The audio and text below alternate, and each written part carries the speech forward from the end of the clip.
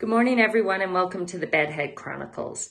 Today, I want to talk about the power of the language that we use. Imagine someone comes up to you and says, "Oh, I'm absolutely devastated." And you think, "Oh my God, something's happened. Their house is burned down or somebody died that they love." And they say, "Yeah, this client came in and they were unhappy with the services that I provided. I'm devastated." Just using that word that carries such weight, such power, is making this experience for this friend of mine so awful when, okay, a client was unhappy with the service you provided. Yeah, that's a bummer. Now, if she looked upon it as a bummer, she'd probably get over it pretty quickly, right? But when she uses the term, "I'm devastated," it makes it so much more painful than it has to be, okay? So another example could be, you're doing a workout and you're thinking, "My God, this is excruciating." And you're still talking, so it's obviously not so excruciating that you can't talk.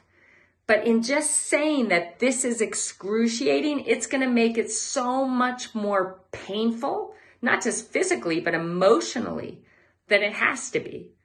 So for me as an athlete, if I was doing a session that was really, really hard, I would say instead, "Wow, this is really pushing me. This is really challenging me." And that had this pull energy to it rather than this, burden of, "Oh my God, this is excruciating," which makes you just want to stop. So think about the words that you use to describe things happening in your life, things that have happened or things that are happening or what you're experiencing in that moment. And in the same note, I could be out for a walk and say to my wife, "This is absolute bliss." And guess what? It becomes an even more enjoyable experience because I'm calling it bliss, which is just the ultimate. And so that's what I experience. We will experience the words that we use to describe the things that we are experiencing in our lives. So choose carefully. Think twice before you use words like devastating or excruciating or hard, whatever it is. Think twice because it will affect you, not just physically, but emotionally and mentally. Choose wisely. Have a great day.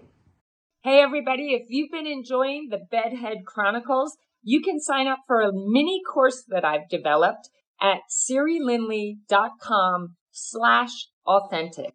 Sign up today to do a bunch of exercises to truly incorporate the Bedhead Chronicles into your everyday life. Thank you.